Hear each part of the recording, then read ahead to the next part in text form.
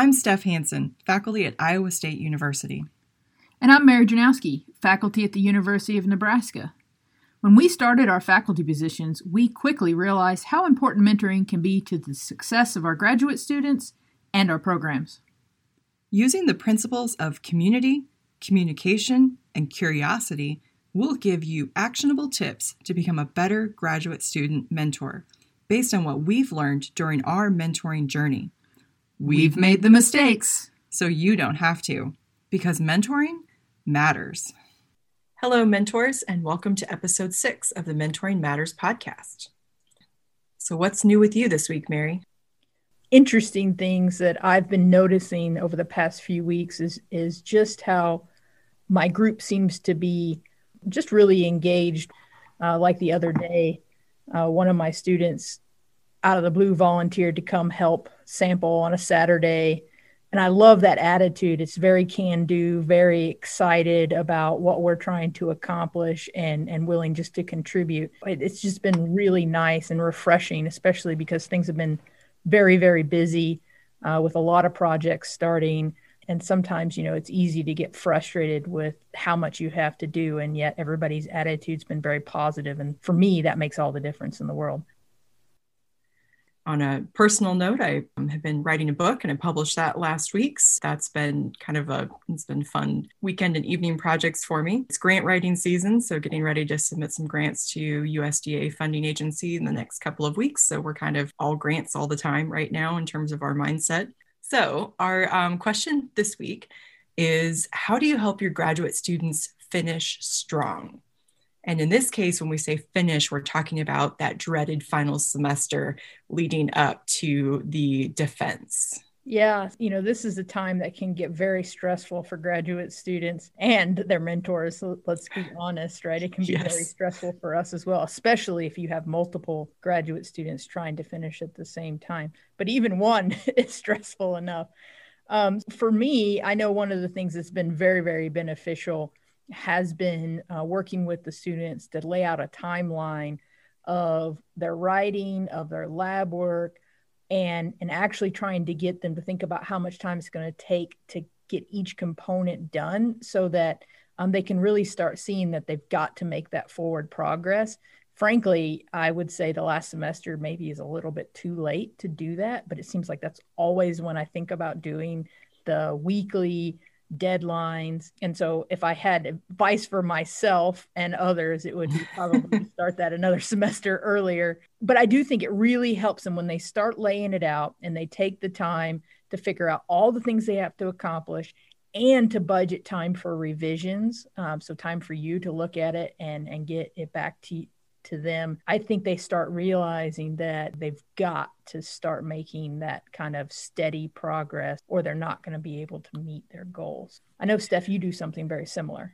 Yeah, so I thought I would just actually kind of talk through an example of, what I'm going through right now, just to help our listeners understand kind of how they might, take this into account. So my research program is super busy in the fall. We do feedlot nutrition research. We're really busy in the fall. And I also teach an undergraduate nutrition class in the fall. So it's just crazy busy for me in the fall. And I happen to have 2 PhD students finishing this fall. They're both really great students, and I have all the confidence in the world that they're going to, finish on time and write great dissertations.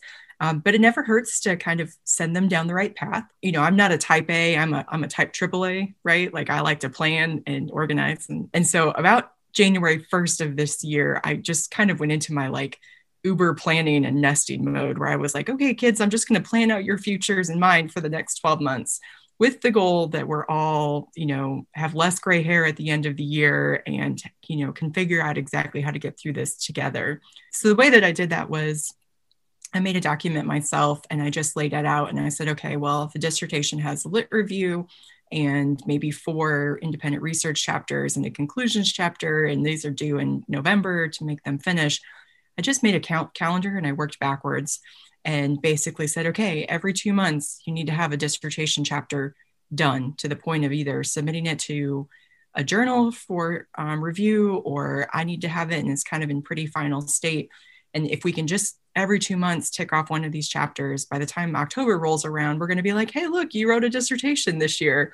And it's not like, oh God, I have to write a dissertation in the next 4 months or next 4 weeks, excuse me. Because like you said, when we wait till the last semester, sometimes it's just a little bit too late. Yeah. So I actually have them do a schedule in Excel. I know there's a lot of different ways they could do it, but we basically just have each week as a row, and then we have columns that would be, writing, a column for revisions, a column for lab work, and then a column for classwork, as well as if they have a project still going, they have a column for that. And so they can kind of start planning out, I'm going to be really busy this week. Say, for instance, I have a test.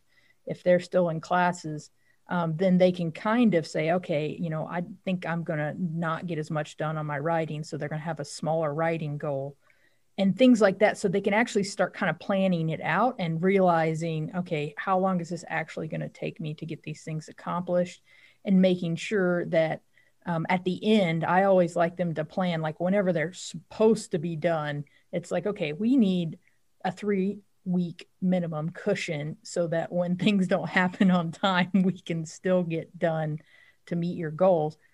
And I really do think that they do a really great job. Once you kind of give them ideas, I usually show them somebody else's from past years and say, okay, this is kind of what theirs look like. And so it gives them something to start off from. And I say, go look and see what the deadlines are for the graduate school. And then, make sure that you get your defense template. Go get your template downloaded. That's the one thing that they never do till the end. They'd save themselves a lot of time if they get a template downloaded on day one. For sure. Yeah, that's a good point. They don't have to reformat and those types of things. I was going to say about making sure that, they're thinking this is the last semester. Go ahead and try to get your defense date scheduled, because committee members are hard to organize. It's like herding cats. It's not even like herding cats. It's like herding like whole populations of cats. Like committee members are just insane. We've had times where it's been like, oh, I'm going to be gone this entire semester. Yeah, it is sometimes difficult. And especially if you're trying to do it right at the very end, they've got so many other students that they may be on committees for. And so start early and make sure that you've got your plan in place so that you do know when your deadlines are. So I think that one's really, really important. And the earlier, the better in terms of scheduling. You can always go back and say, okay, we're not going to meet this deadline, and we're going to move back a bit on when they're going to graduate. But if they set a deadline for themselves and they let other people know, I think it helps hold them a little bit more accountable as well. One of the things that they talk a lot about in a lot of these writing podcasts that I listen to is this idea of finishing energy. So, you're at the 90% mark or 85% mark in your work and just like, oh, this is never going to end. And how can you turn that into, oh my God, it's almost at the end. And then I'm going to have this finished thing and I can share all of this work that I've been doing for these last 3 to 5 years with the world. So I think one of the things is, how do you help your students pick up that finishing energy? How do we make it contagious? Because I love the science that they're working on. I know they get to the point that they're burnt out by the end, right? How do we avoid the burnout and instead turn it into this finishing energy concept?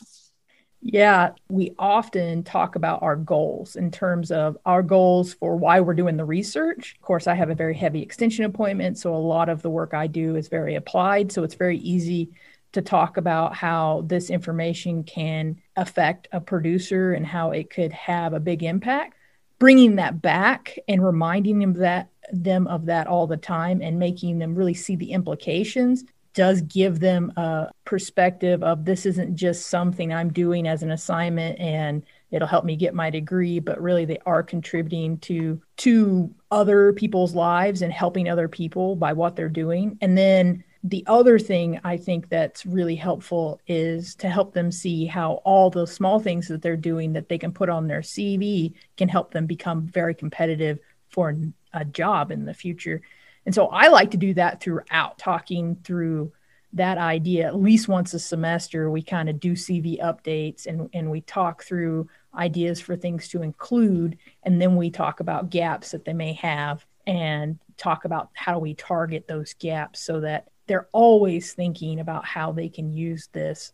The CV gap thing is a great way to get a student interested in an opportunity that you would like to present them with, right? I really need you to mentor this undergrad, and then you can put it on your CV that you have all this supervisory experience, right? And you can talk about how to turn that into something. So I think that's a great point. The other thing with CVs and talking about jobs, right, is of course, that's one of the reasons that students are stressed at the end of their program. Unless they're a master's student who's already decided and committed somewhere to go on for their PhD, most of the time our students don't necessarily have a job until that last semester. And with industry positions, it may not even be until right before they graduate or even right after, right? And so they're kind of putting all this stress on themselves that they need to find the perfect job. And meanwhile, they need to write this stupid dissertation, right? And that's kind of how they feel about it, right? Because they feel like the job is the big thing they've been working towards. So for whatever reason, I sometimes find that grad students are hesitant to involve me in their job search process. And what I mean to say there is it's not my job to get them a job. It is my job to make them as competitive as they can be for any jobs that they're interested in, right? And hopefully we've done that during their program.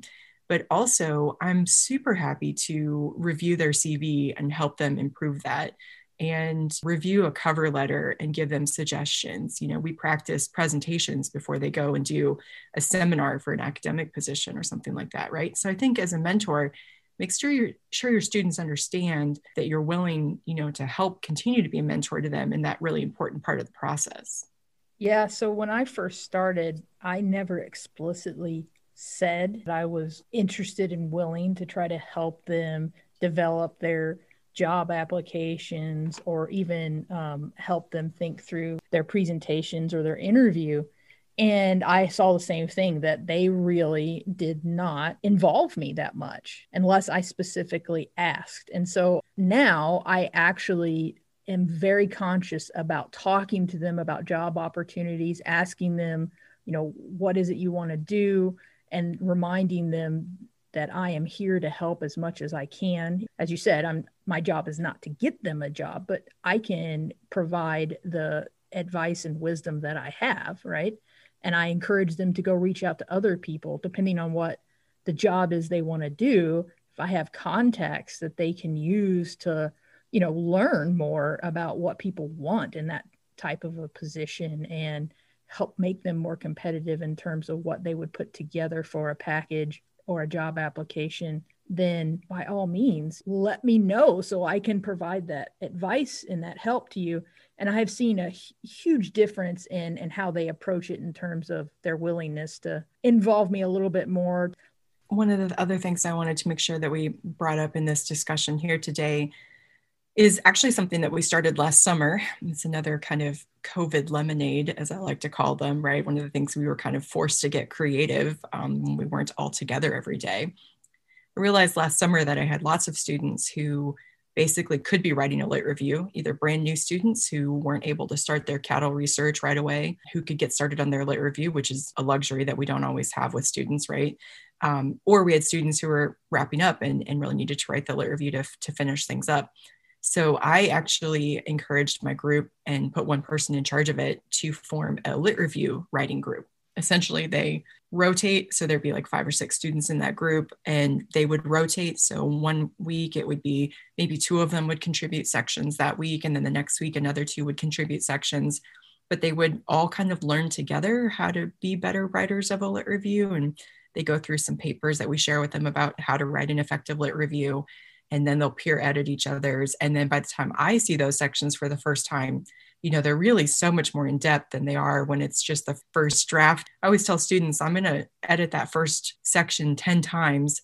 There's going to be a lot of blood on it, right? And then later we won't have to edit those sections very much at all, because you're going to pick up that I really don't like the word levels. I like the word concentrations, or that, there's other things that are kind of particular to what we need and improve their writing style. Can you think of other examples, Mary, where your group has kind of contributed to helping a student finish strong? Yeah, I do think that just like we talked about, like practicing for jobs and those types of things, even practicing for, say, their defense, having their fellow students engage in talking about the science and asking questions can be really, really useful for coming up against those committee members. And I don't really mean that as adversarial, but let's be honest, like, it's scary, right? You have these people that are sitting in this room that you perceive as to be the experts. And I talk to my students, that you likely know your topic and your data better than anybody else. So you are the expert in the room and own it. But it's still intimidating, right? To be in front of those other professors. And so I like to have them get multiple chances to kind of go through the process of being asked questions and having to answer them. And so having their peers ask them questions and think through what things might pop up. These are the people on the committee, and think what they might ask, and ask those questions to that individual so that they get some time to think about it ahead of time, and they practice being able to critically think. So a few thoughts that I had there listening to you. One would be, I think that's number one, why we like to have students get involved in the grant writing process, right? Grant writing forces you to clearly articulate your hypothesis and justify, lay out your reasoning for why you're doing the research. And students can get themselves in real trouble in a defense if they're unable to justify why the heck we did their research, right? Like, it's kind of rule number one. And I can't tell you how many times in lots of different students that I've seen that that's a major challenge. So I think grant writing has really been useful in that sense. The other one is this idea of, practicing with your peers, and it's a nice thing about having a tight knit group. I almost never see a cold draft of a presentation anymore, right? By that time, they've already practiced it with people, and some of them are, more critical than I am. I always tell students to reread the lit review before the defense. Like, if you're not going to do anything else the night before, reread your lit review and have a glass of wine and go to bed early, because sleep is more important than anything else. If you didn't learn it already, it's probably too late. Yeah, helping them understand that the most important thing is that they just show that they can think and that they can logic their way through an answer, and be willing to say when you don't know, and be willing to say when you have a hypothesis based off of what you do know. And so I have started trying, it's really hard sometimes, to, in my individual meetings, ask more questions and have them defend their answers so that they get a little bit of practice. I do think that's very, very useful. It's sometimes hard for me because it's like I ask a question and they start going somewhere that I'm not going, and I want to like bring them over to where I was thinking. And it's really easy for me to want to answer the question for them. And so I've got to just hold tight and let them work their way through it. And most of the time they get there. And so if I just keep my mouth shut, I do really good. But helping them get that practice is really, really important. Yeah, I totally agree. It's one thing that's taken me a lot of years to realize that I just need to keep my damn mouth shut, right? And let them try to answer first. Or when they ask a question, just immediately parrot it back to them, right? Like, I don't know, what do you think? Be like a 5-year-old, like, but why? But why? But why? What do you think? And I think I can see the difference in the students where I have been much more intentional about that than the ones that I just immediately answered and then was like, oh man, I should have like totally let them try it first, right? Because I'm not doing them any justice if I don't let them try to work it out for themselves first, and then work with them to find the correct answer if they didn't get there. Yeah, I think that helps them not be quite as nervous when they get in the defense. Also think reminding them that the faculty members are not waiting for the I gotcha moment. That they're not asking trick questions. They're actually really interested in yes. Oftentimes they're asking questions too interested. They don't know. They're asking questions they don't know the answer to. I mean, that's of course we don't know the answer. Yeah, so helping them understand that they want to hear your thoughts and it is a conversation sometimes can bring the pressure down a little bit and help them be able to think a little bit more clearly. So one of the things that I think we're increasingly finding opportunities with is the opportunity to have a student publish the lit review. So I think publishing the lit review is a really nice opportunity for the student to kind of see a more finalized goal for their lit review or even a piece of it. And so actually, I just wanted to briefly talk here, calling it my pro tip, as in I wish I would have known this 12 years ago. Whenever feasible from finances or whatever, if you can have a more senior student who is leaving have some overlap of a semester or two with the new student coming in who's going to pick up their topic, give them that time to really hand off the baton. You have so much institutional knowledge and topical knowledge that can be transferred from that senior student to the junior student. And one of the ways that I'm facilitating that right now, because I'm super lucky to have this situation, is I'm actually having those two write a review together.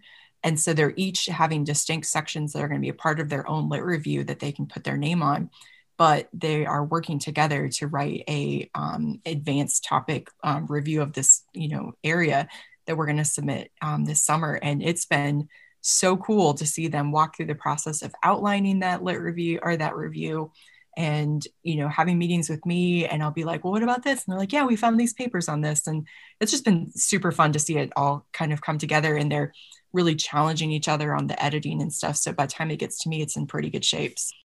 Yeah, that does sound pretty nice. When the students can work together, they can help kind of fuel the fire, so to speak, and get each other really pumped up about what they're doing and about their research. And that's pretty neat. Do you think there's anything we've missed that we should mention before we come to an end here? Yeah, I think the last thing I was thinking about was, and everybody has kind of different opinions on this, but I feel pretty strongly that in today's era of the internet, the student's thesis or dissertation, it has their name on it, it has my name on it, it has their committee member's name on it, it has our program's name on it. And they need to put something together that every one of those people are proud of.